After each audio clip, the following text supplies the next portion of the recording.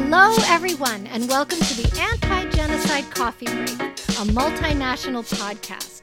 I am your host, Elisa von Jurden-Forgy, and I am here with my co-host, Irene Victoria Massimino.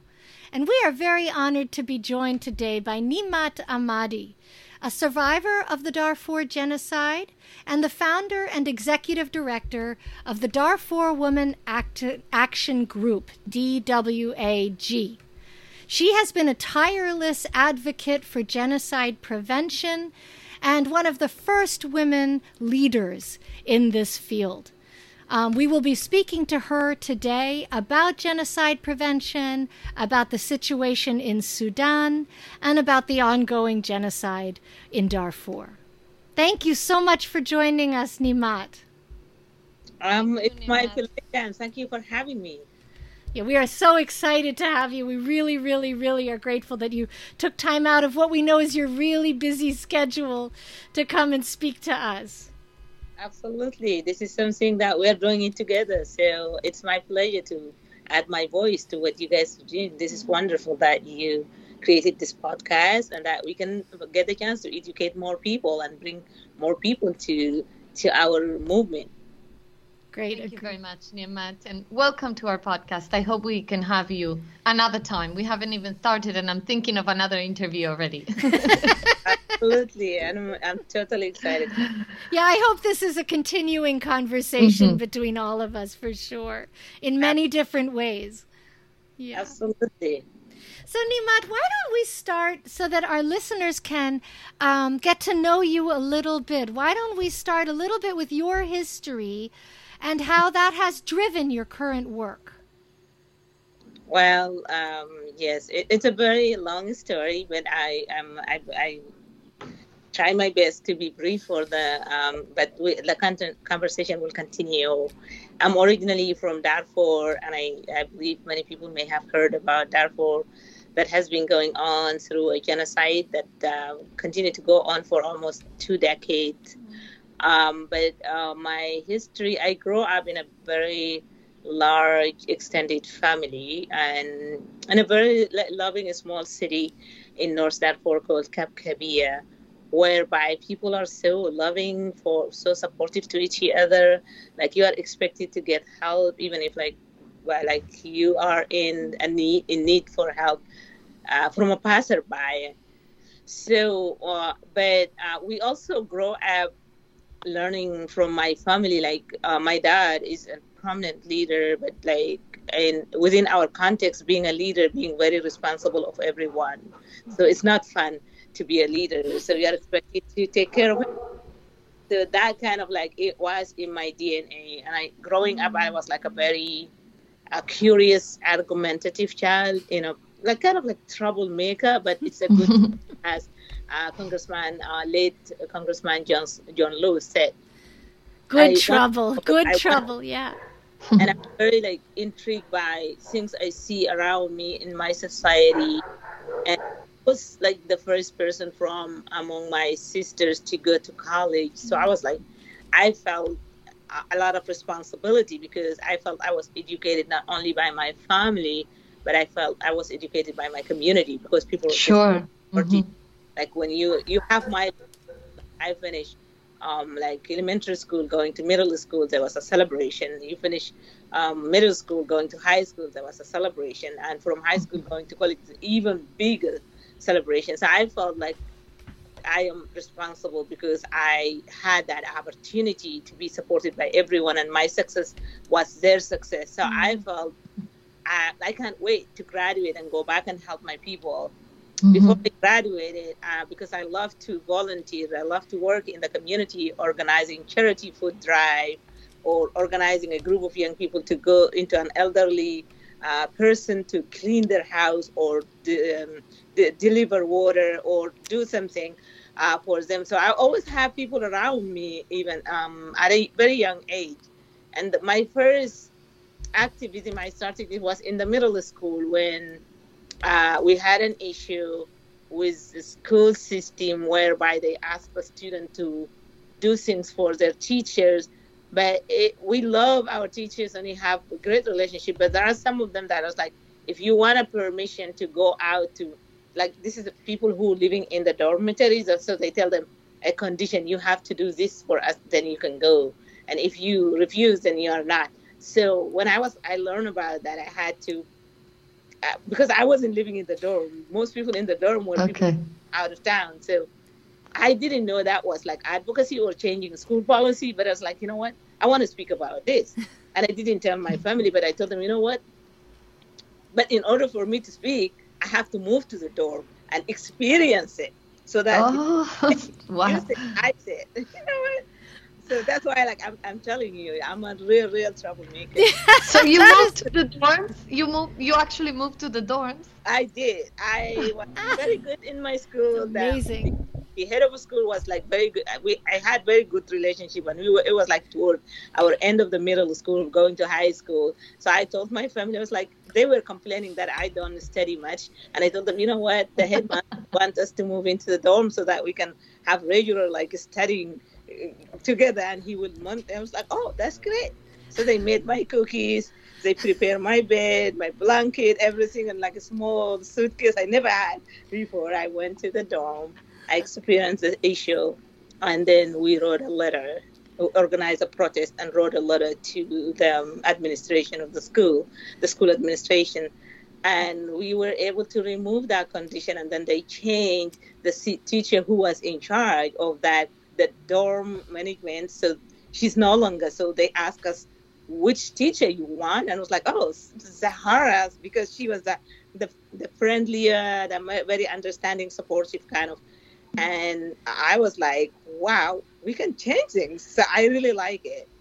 And then after that, I volunteered when I was like in high school. I had my first job. That was not a norm in our community. Like, yeah, don't work. I was like 15 years old, and I had this job. I went to volunteer, and I was like hired by Oxfam in one of their projects. And I came back. I was like, Mom, I was just there to volunteer. I don't know if I can handle it. She was like, be up to it. Just like work hard. So then that opened up my eyes to issues that sometimes, like, there are issues you can do, but there are ways also you can change things. And then I started like learning about development projects, relief, emergency relief, humanitarian. And then I started about like human rights issues. And I grew up in a very liberal family. My dad was very supportive to women.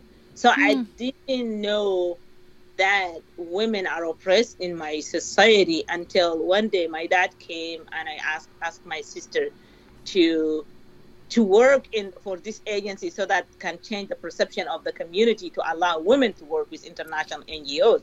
That was like, oh, even that an issue?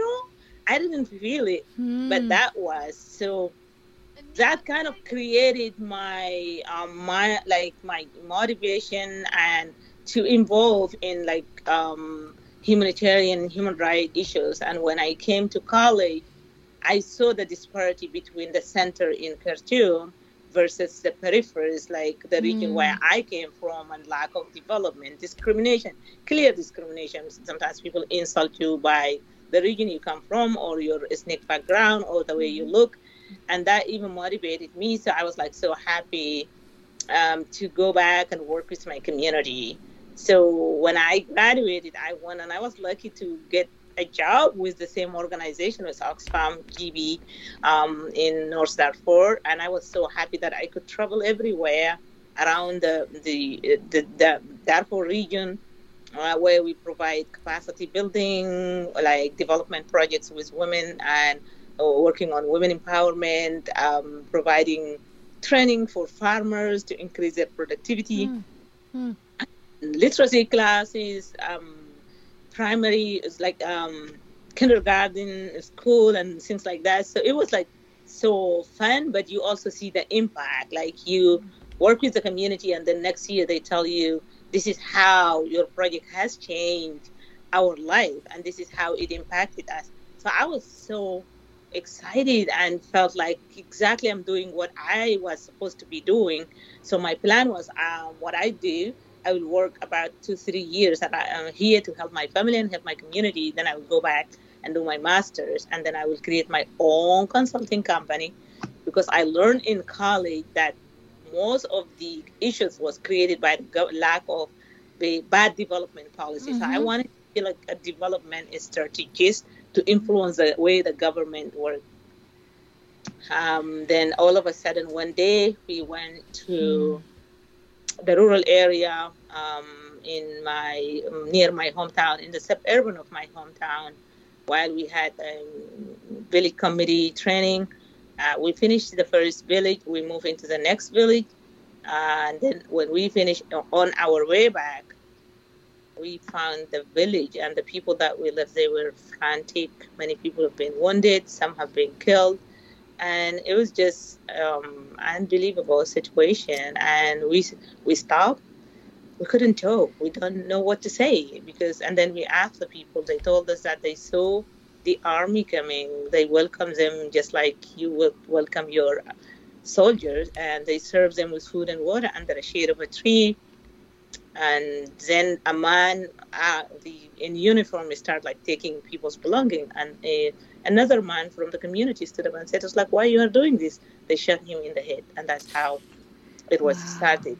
So after that, our organization, we fit some people who are wounded in a serious condition. We brought them to the city, and then we took them to the hospital. But I learned the next day that the government has forced the doctor to release them. They don't want people to know about what the government was doing. I didn't know that was the government. I said it was just a lawless people who were like pretending to be an army. But unfortunately, later on, I learned that was the government army with Janjaweed militias who are going around attacking people in their villages. I didn't know about that it was a genocide. I didn't know it was a systematic plan. We were just thinking insecurity. So our organization decided at that moment to cease its operation until we see how the situation may improve. So I stayed home, and then one day in the morning, my mom was like sleeping, and she was like, "Why you guys are sleeping? You don't know what's going on." And I was like, "What?" I get up and I took my shoes. I went into the gate of our house, and I see the smoke coming from different direction. Like later on, we learned that about 50 villages around my hometown were destroyed completely and burned.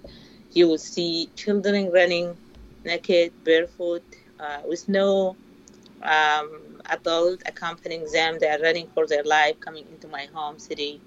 We learned that many villages were burned down to the ground. People from my hometown pick up themselves and try to go so that they can go and aid those who need help or bury the dead. The government issued a decree that is preventing nobody to cross the valley. The valley is the main divider between the city and the rural area. They said no one could cross the valley, otherwise it will be shot, or they will be shot. So people sneak women around and young people in bicycles to go, taking with them like water. Like we have this norm of like if people are at risk or being shot at or like they are hungry for many days, people give them like they make kind of like porridge type. So people took that a lot and they were running in the streets. So down the way, like finding people who are fleeing for their lives. So I felt like I can't just stay home and watch that happening. So first, like when that happened, people in my hometown, including my brother and other people I know, they created this group of volunteers who are going around collecting money, collecting clothing, finding places for people who are fleeing and coming to the city to find places to stay. Then the government accused them that they are destabilizing peace in the city, and they were all arrested overnight. We don't know where they were for a year later, until they were taken to the far away region in the north, like it's like about 2,000 miles away. My two brothers were arrested, tortured. The third brother went looking for them, asking the police that he was beaten, tortured. So it was a very sad situation. But then we women took on the role of going out immediately after that to help the needy. And I was like, we are dying anyways, but I'm not going to sit by and die underneath my bed hiding. I want to go, and like surviving was not an option for me. I know 100% that I was dying, but then I want to choose how to die. Wow. So I will be dying in the middle of my people, whereby I go out and help. So it wasn't only me, but it was like a group of women. We create this like underground mobile meetings, whereby we go and find out information about people recently arrive, and if there are like rape incidents, if there are people who are wounded, they are left behind. We try to arrange for them to get treatment and receive food. There was no way for people to set up a camp because the government soldier will come and beat people up when they sat under the shade of trees within the town. So until today, if you went to my hometown, there is no separate camp. There are people living within the host community. So we go knock on the doors like, hey, Dr. Lisa, do you have a place in your yard where two families can put a tent? And you say, yes, of course. They're welcome to come. And they come, and then the community will help them to have like what they need until we can figure that out. So people just open their homes. And so we were going, and then, so it was then after that, a year later, the government felt threatened because the incident was documented. So we also work heavily in documenting the incidents, sending information overseas. So we felt like we were very isolated. There was no international NGOs operating. There was not even national NGOs allowed to come to Darfur. So we were just like dying in silence. So we figured out like to reach out to our people in the diaspora. So we will send people. And at that moment, like digital like communication was not this advanced. So you have like a camera that work with a film in it. You send young people, or you go sneak into the hospital taking pictures of people who are wounded, and then you have to take the film all the way down to somewhere so that you can send it overseas to be printed. And that is how we were able to internationalize the issue of Darfur. But then the government realized that the information started going out. So they said, oh, mainly people from these communities that are like under attack, those who are working for international NGOs, they are the ones who are passing information. And now we become even more targeted. Sure. So I escaped barely like 2 attempts on my life, after which I had to leave. But then working on genocide prevention becomes something very personal to me, because of what I have seen. We have held people in our hand. They pass right in front of our eyes. Yeah. People who have been victims of rape, who have been impacted and died as a result of rape. Young people who've been abandoned by their families because the families now start feeling the stigma. It was a shock. All of that happened in a matter of months. So people don't know how to process. So it was the rejection was easy. Being a woman, being a child, girl, it's easy to leave you behind because you are bringing shame to that family. Being a wife that have been raped, it's easy for the man to abandon you. And that was the biggest issue that we have noticed, and we started immediately working to communicate with members of the affected communities, like reaching out to the elderly men in the community, to sheikh leaders, traditional leaders, reaching out to older women in the family to tell them that this is not their fault. They need us. They need us to stand up for them. Something happened perpetrated by the enemy to intentionally to weaken our community. Yes. So people start understanding, but it was hard to reverse the course of action that first happened. Then after that, then when the situation became intense, the government realized we were doing the work that they don't want us to do to rescue our people, so that we were targeted. So I had to leave my hometown. I had to leave my country. It wasn't an easy decision for me, but it became obvious that either or, like even I have to stay or get killed, or I have to leave and be safe. But that was not a good option for me. I was like, why would I be safe while everyone is dying and facing rape and the brutalization? So what is special about me? But most of my friends said, you are outspoken. If you stay, you definitely will not only be killed, but your family will be targeted and eliminated. Targeted, So, yes. but you also have a voice. If you leave, you will be a voice for your people. So that resonated with me. And my mom said to me, Niemat, if you leave, you can be a voice for your people. If you stay, Exactly. we may all die. And that kind with that hope, I had to leave. So when I left, I didn't know where I was going. Wow. I didn't have a place. I didn't have a plan, and I never thought I would leave my family. Like even when people talking about going overseas, I'd be like, you know what, you can be successful anywhere. Yeah. Yeah. And I'm able to receive my education and everything here. This is a place where I want to invest what I have built with the support from the community. But unfortunately, that wasn't an option. So I had to leave. I left the Sudan. I went to Kenya. I stayed there for 2 years. It was the hardest 2 years of my life. I did not have a job. I did not have a refugee status. And I did Wow. not have like family friend or Oh, you. there's like a few people from my region. But that's it. So, and then I feel like I compromise my people, including my own family. So that feeling of guilt Sure. pushed me to the corner. I bounced back and I was like, you know what? I wanted to be of use. I wanted to be a voice. So those, like, I keep on repeating those. Then I immediately started going to the regional meetings that happens in Nairobi, in Addis, and speaking about the situation in Darfur, speaking about the need for the African Union, for the people from the region to stand up for the people of Darfur, that African people are at risk, that the government with the Arab militias are eliminating, wiping out African indigenous in Sudan. So that was like kind of motivate. And then I organized a letter writing campaign among the diaspora. So I collect information from Sudan about what happened. I pass it on and then write letters and circulate people from Europe, Canada, and the United States. And then we deliver the letters to the African Union and then to the member state of the UN Security Council.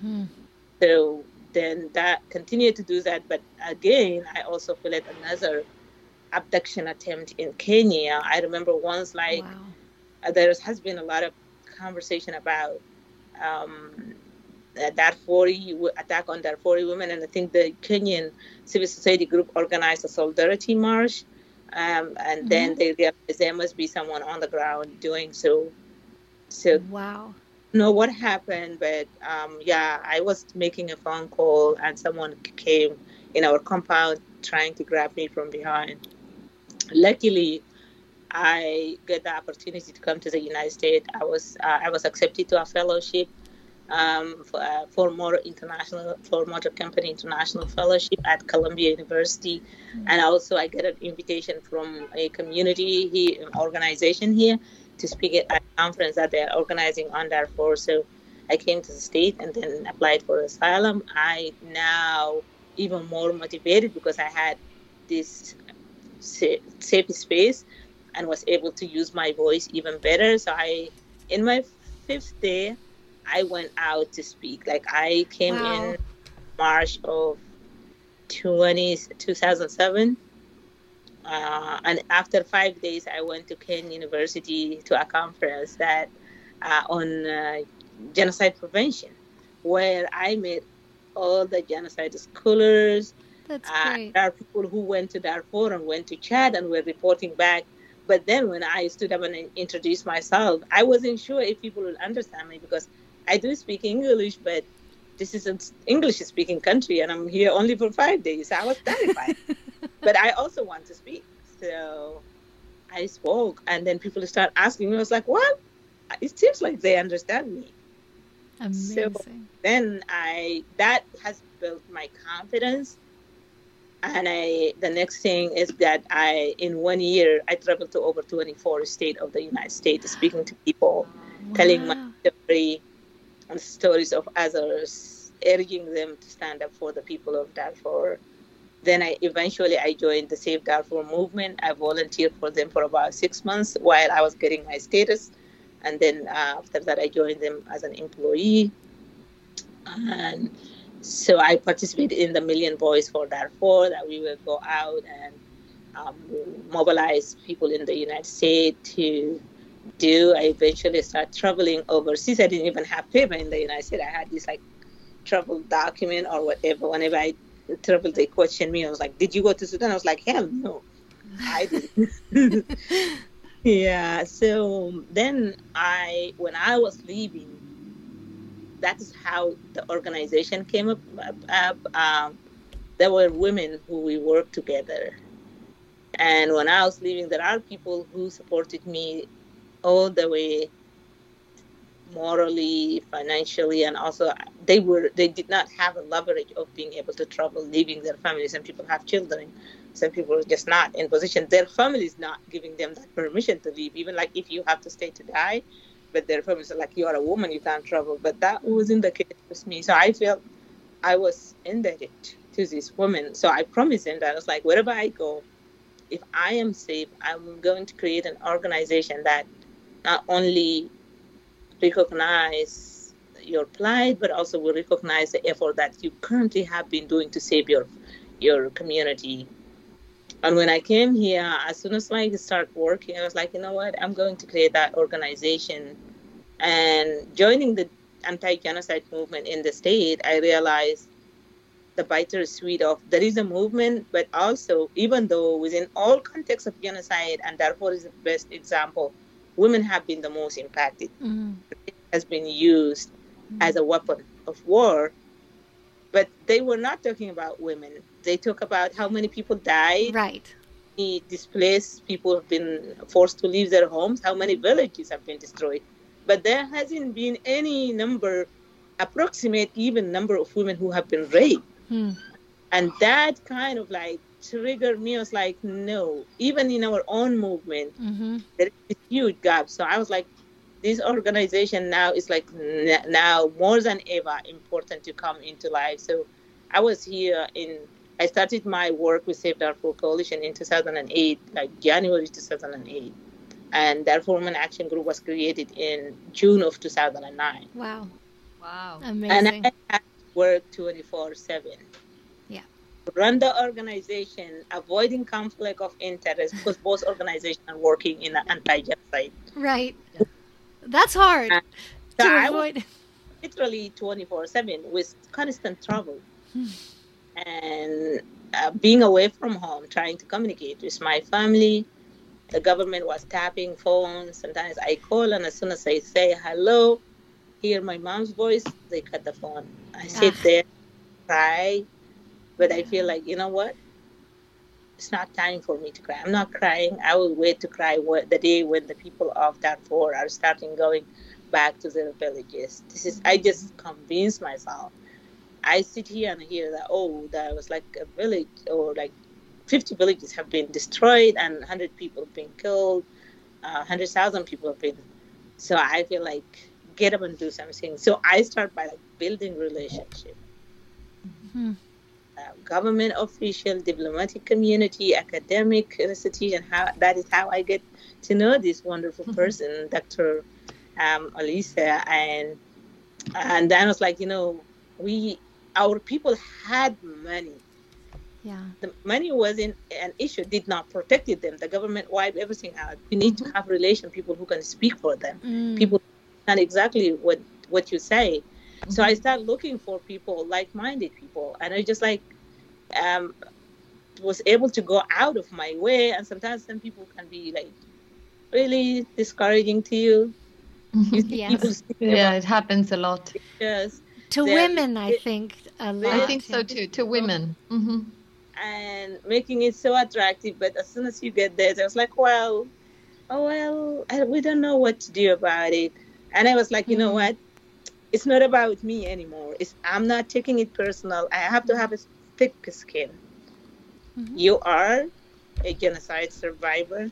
You are a refugee from Sudan. You are a woman. You are Black. You are all these layers. So I was like, I know how much it takes for you to make headlines. Yes. So I was just like, I wasn't like getting offended if I asked people for a meeting. I was like, oh no, we're not working in Darfur. You see them writing about Darfur.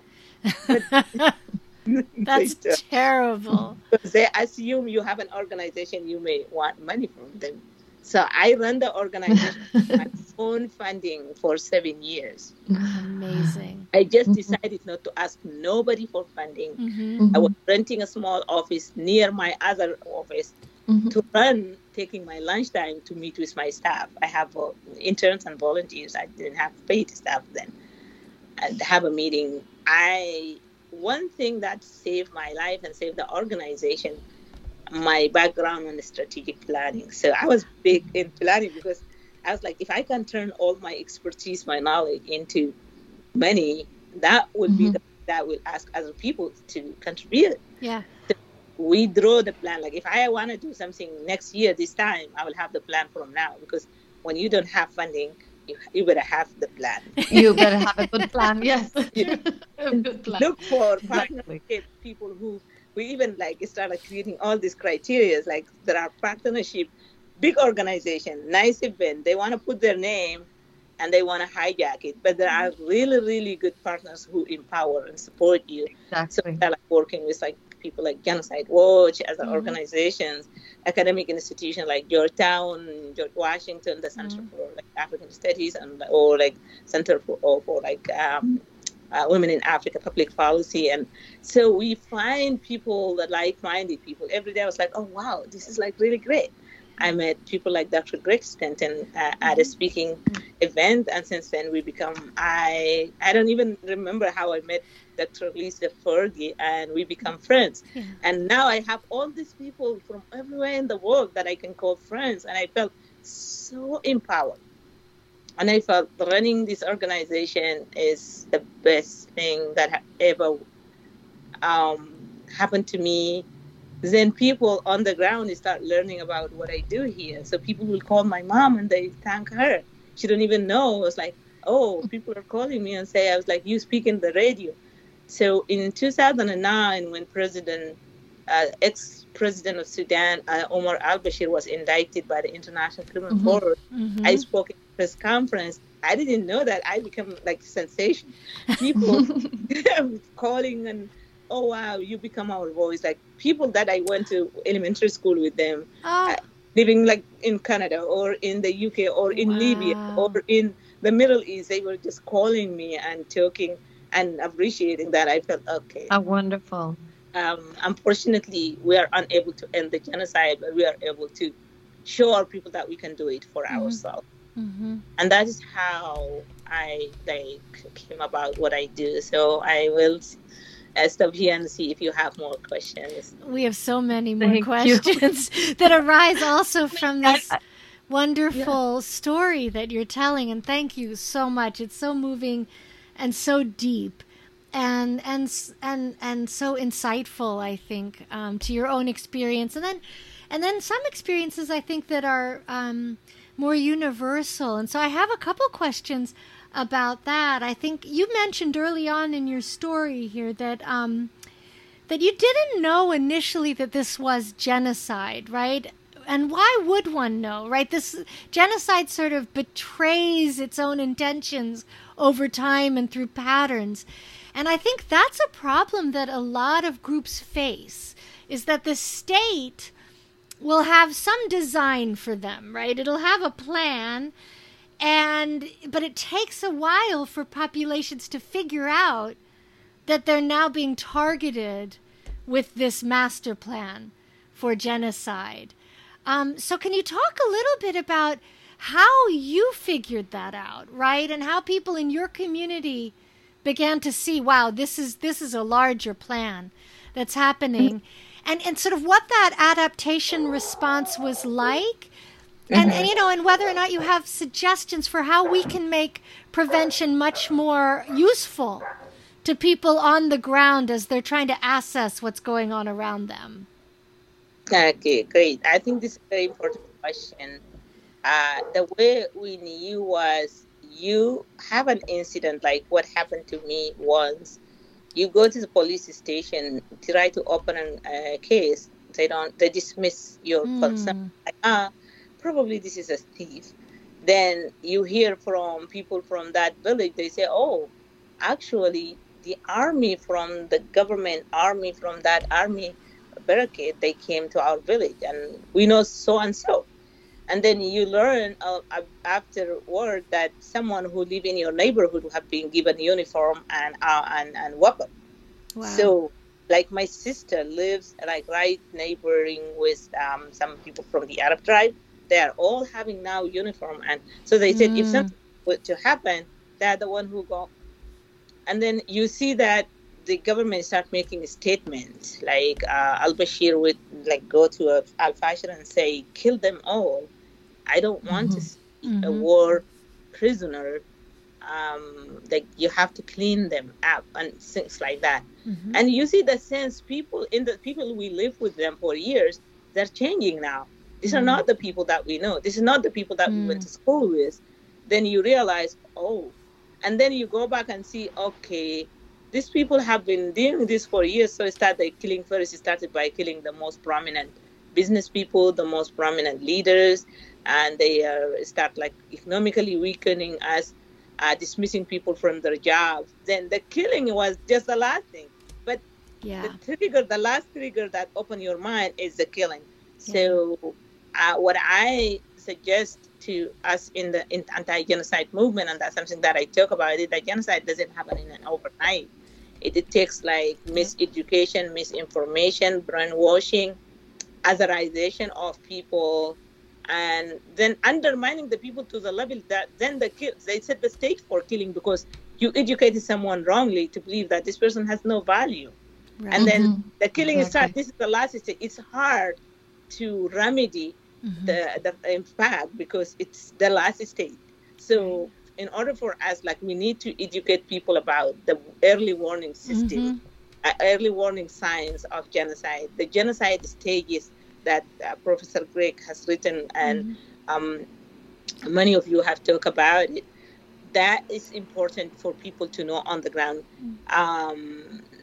Hate speeches, inflammatory speeches, like when the government start talking about tribe, about from a certain region, people from certain religions. Watch out for those and stop them. Like start like rally people behind, and most importantly, also educate the people who are the target of that. Right. Open their eyes and then empower them so that they can stand up for themselves, because they will be sitting until the last minute, and it will be really hard. Like if we knew that, like millions of people would not have been, or hundreds of thousands would not have been killed in Darfur. People were just staying in their villages, and then all of a sudden I was like, really? Is this people don't even know the name of the president in the remote villages. Yeah, right. Exactly. Like that. So I do think education, early warning signs, and then empowering the affected communities. If you see there is marginalization, there is discrimination in any country, those signs start like by investing in people, and to the international communities that like investing in people better than investing in anything else. We get caught up in some other like areas, but if we don't invest in people, the people who are targeted for killing from Holocaust up to date, or from Armenian genocide up to date, always there are people who are out of the circle. They are not part of decision making. They are not part of the power sharing. They are not part of the wealth sharing. So they are already in a weak position to fight for themselves, even by just speaking up. And that is what we need to change. Absolutely. That's very, very well put. I'm just going to quickly ask a follow-up question, or just ask you to expand a little bit. This is something that Irene and I talk a lot about, which is the fact that, and I think Darfur was a particularly heartbreaking example of this, but the fact that the international community so rarely intervenes externally, and when it does, so rarely intervenes in a way that is even helpful to the people involved, that so much genocide prevention needs to be done locally. And it's local communities, grassroots communities that need to be empowered to do that over the long term, starting now, right? Starting decades before things get to the point of mass killing, as you're pointing out. and I think that Darfur is such a tragedy. Some of our listeners may remember this, but the United States found that Sudan, the government of Sudan, was committing genocide in Darfur. In 2004, Colin Powell, who was then the Secretary of State under the Bush administration, decided that this was genocide, called it genocide officially. And yet, the United States stated simply because it's recognizing genocide doesn't mean it needs to act to stop genocide. And, so we now have an international community that can recognize genocide, maybe, but still does not have what it needs to effectively intervene. And so I would like to hear more of your comments about how people can think about empowering the grassroots and supporting local marginalized communities so that they can stand up for themselves, right? So what are some ways in which you've thought about that? Because you've been working in it all your life, right? So absolutely, yeah. I think first about the international community, they has failed. All the genocide victims, all the way along from the Holocaust up to now, and they're like the indifference was number one thing. If it doesn't affect them, it doesn't affect. They are not getting serious about it. Number two is also most people talk about human rights issues as like something just for show off to do, but they don't have an in-depth, like really commitment and passion about it. So, and then they also look like for top-down approaches to solution versus bottom-up solution that focus on people. So what I do is that there are certain three pillars: education and awareness, and holding politicians accountable is the number one something that we have to continue to do. Working like investing in ordinary citizens, like rally people, because people have the power, and when they speak, they can compel these people to listen. And then also looking at like investing resource in the grassroots people within the communities that are affected. Because if we can empower these communities and create linkage between them, like for instance, like right now, we as our organization work with Bihar, work with our friends from Rwanda. It's so empowering to see that kind of connection, but there's not much funding available for you to do that more, to learn, certainly draw lessons from various situations that are impacted. So we also have a mistake sometimes, and I think Dr. Lisa, we talked about this earlier in our symposium, that we talk to government officials, try to influence them. We don't talk to funders, like donors.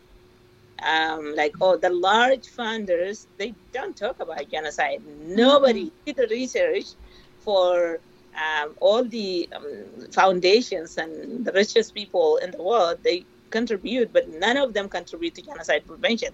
So can we make that a priority and make sure that we get some people who adopt it, so that they are not playing politics, but they are allocating money and funding to prevent genocide by investing in people who are impacted by genocide, investing in people who are working in the movement. And so these are like the really important things, but also creating policies in place. If we have policies in place whereby like it's strengthening the U.S. prevention effort, it's strengthening African Union prevention effort, it's strengthening UN prevention of effort. And then like Sudan right now is undergoing through an interim period.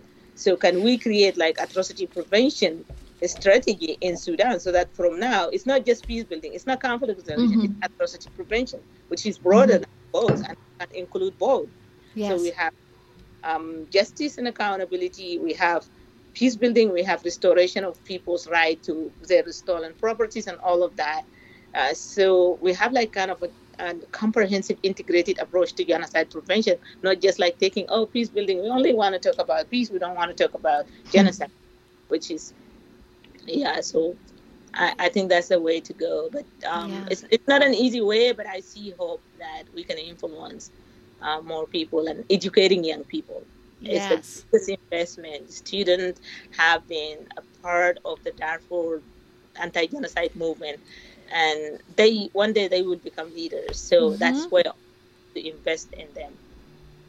Excellent points. Thank you for those points. I agree with you fully, as so often is the case. I just wanted to add, Niemat, thank you so much for sharing your personal story. I wanted to say that just a reflection and then ask you a couple of questions. I'm thinking that probably a lot of those big funders don't give money for genocide prevention because they're actually, in many cases, complicit with genocide. So we have to think of ways on how to prevent genocide. There's such an economic part of genocide. And I think many of those funders can be found complicit and probably have no interest actually in preventing genocide.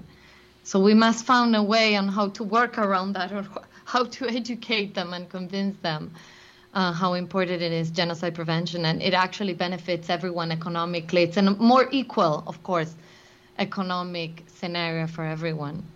So, yeah. But Go ahead.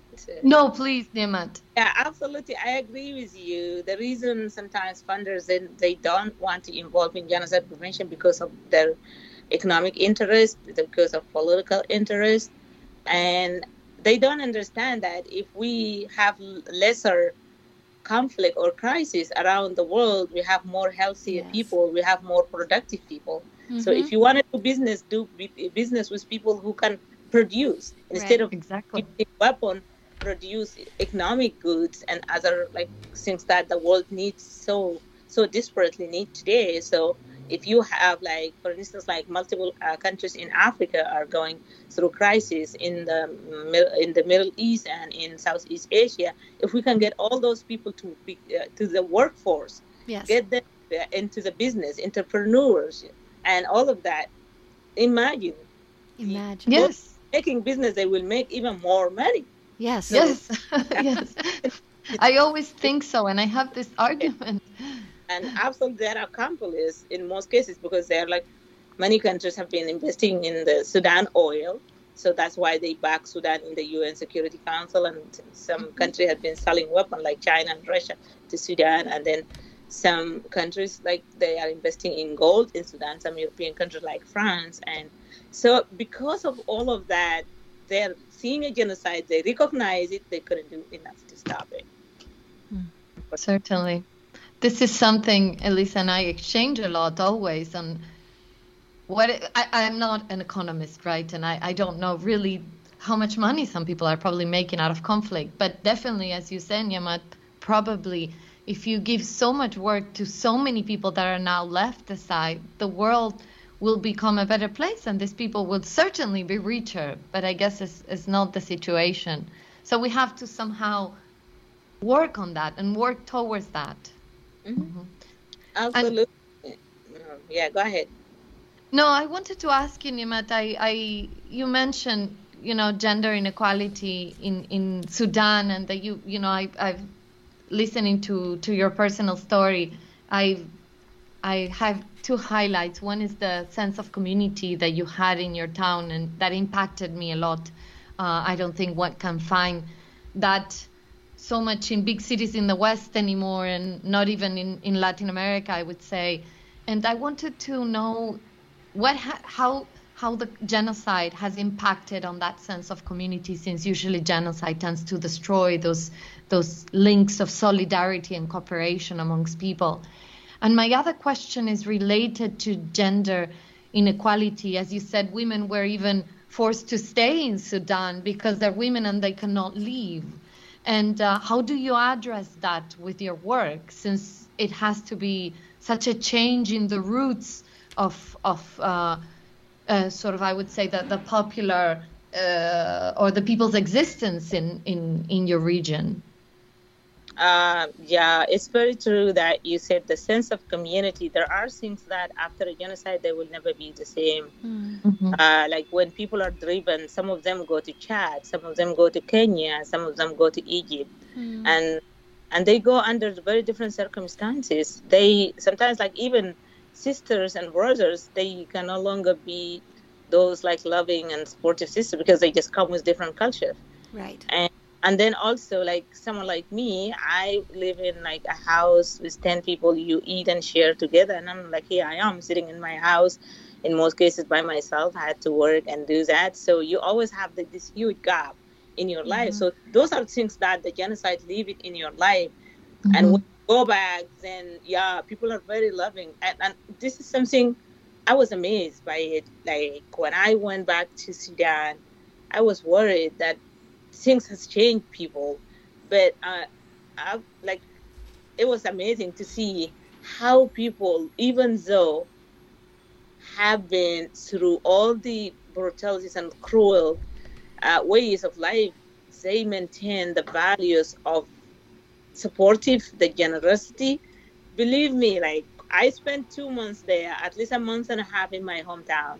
People are with us from 7 a.m. to 11 p.m. I never got the chance to talk to my mom and my Wow. to our people. Sometimes like I can't even have a place to sit. Like we sit on chairs, beds, and small chairs, and then on the floor. Then after I will be sitting in like the steps of the room in front of the room because there's no place for me to sit because we have more visitors coming.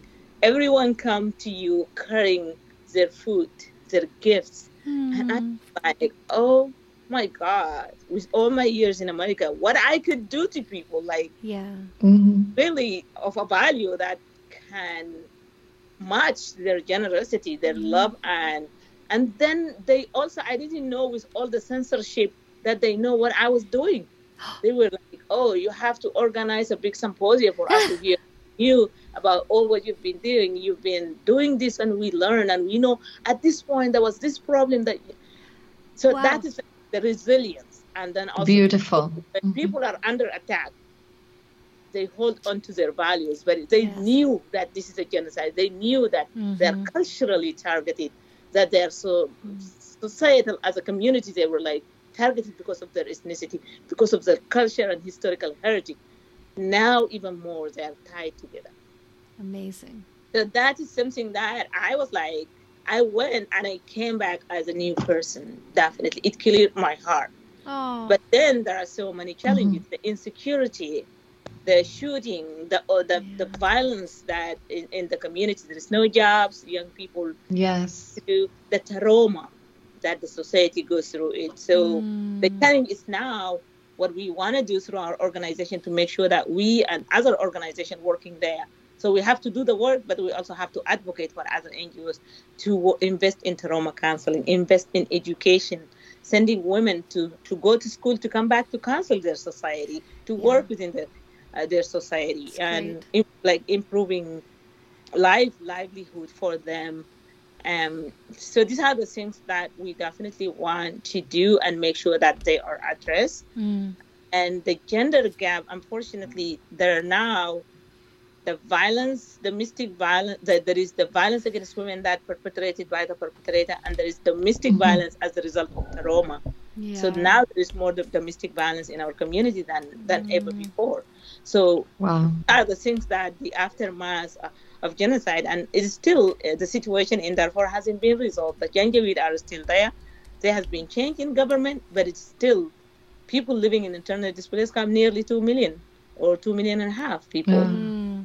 Wow. Displaced camps and refugee camps, and they are not protected. They are still under attack. When they try to go to their farm, now that we have a new government, they were shut and told that this land doesn't belong to them. Wow. So it is a long way to go, but I see the light at the end of the tunnel that if we can invest in the people themselves, people who are impacted, people in the internal displaced camp are more like enlightened, more unified, more knowing what they are doing more than people in the big cities, because these people bear the brunt of genocide and they are so eager to rebuild their life. So that is where the investment is.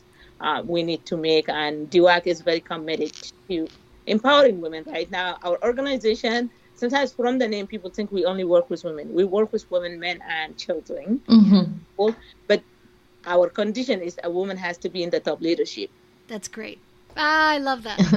That's really great. Yeah, so tell us a little bit more about DWAG. You've mentioned when it was founded, right? And that you're now focusing on IDP camps, right? And empowering the people who've borne the brunt of genocide. So tell us more about DWAG, and also tell our listeners how to get involved. just recently are able to expand and open our work in Sudan. So we are working with training women to participate in the constitutional making in Sudan, so that so that we integrate women. The constitution is the highest law in the land, so it's important to have a permanent but also inclusive constitution that resolves all the issues. And women's voice is important. So we won a grant in partnership with the ABA from the US government. We are doing that. We are on the process to also working on gender-based violence prevention. We have an office in DC, and now we have a nationally based DWAC that is with 5 staff, and we have volunteers and 6 women focal point from 6 cities who are working and organizing their communities. We have 2 things. We recently published a strategic framework for women inclusion and empowerment in the Republic of Sudan. We also wrote a strategic framework for sustainable change in the Republic of Sudan that was back then delivered to the government, to the stakeholders and the civil society group about how to permanently resolve this within the context of atrocity prevention. Wow. The strategic framework is just recently launched in my trip to Sudan. It was adopted by all the civil society groups, and we are in the process to create a national women network and a national unified women agenda for change, so that we can mainstream women's priorities into all public institutions in Sudan. And hopefully by the time when there is election, we have more women in office. So it's not an easy job, but... I know, I can see. That's why it's 24/7, like you said. It's Monday to Monday. Exactly. Amazing.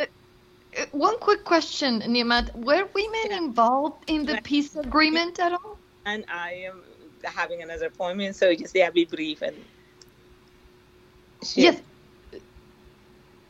Oh yes, Niemat has to go.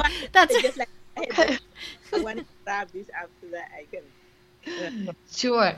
No, that's okay. We can leave it for next time. We'll plan for next time. We have questions about, the political situation now in Sudan and hearing more about the way forward. But perhaps we can have you back on to talk about, in depth, your strategic framework. Because I think this is really going to be an important model. Coffee, whereby I'll be sitting here drinking my coffee the Sudanese way and make you guys excited, but you can't even get it.